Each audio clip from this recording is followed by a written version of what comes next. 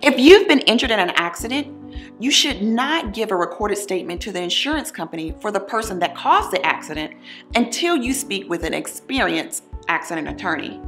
Many people think that if they just tell the truth about what happened in an accident during a recorded statement, that everything will be just fine.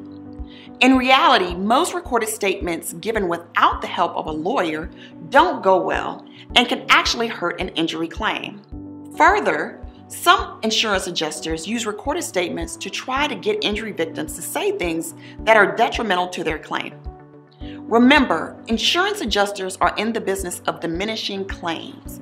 So if you've been in an automobile or trucking accident, contact an attorney at Counsel & Associates before you give a recorded statement to the insurance company. Remember, what you say during a recorded statement will follow your claim until the end.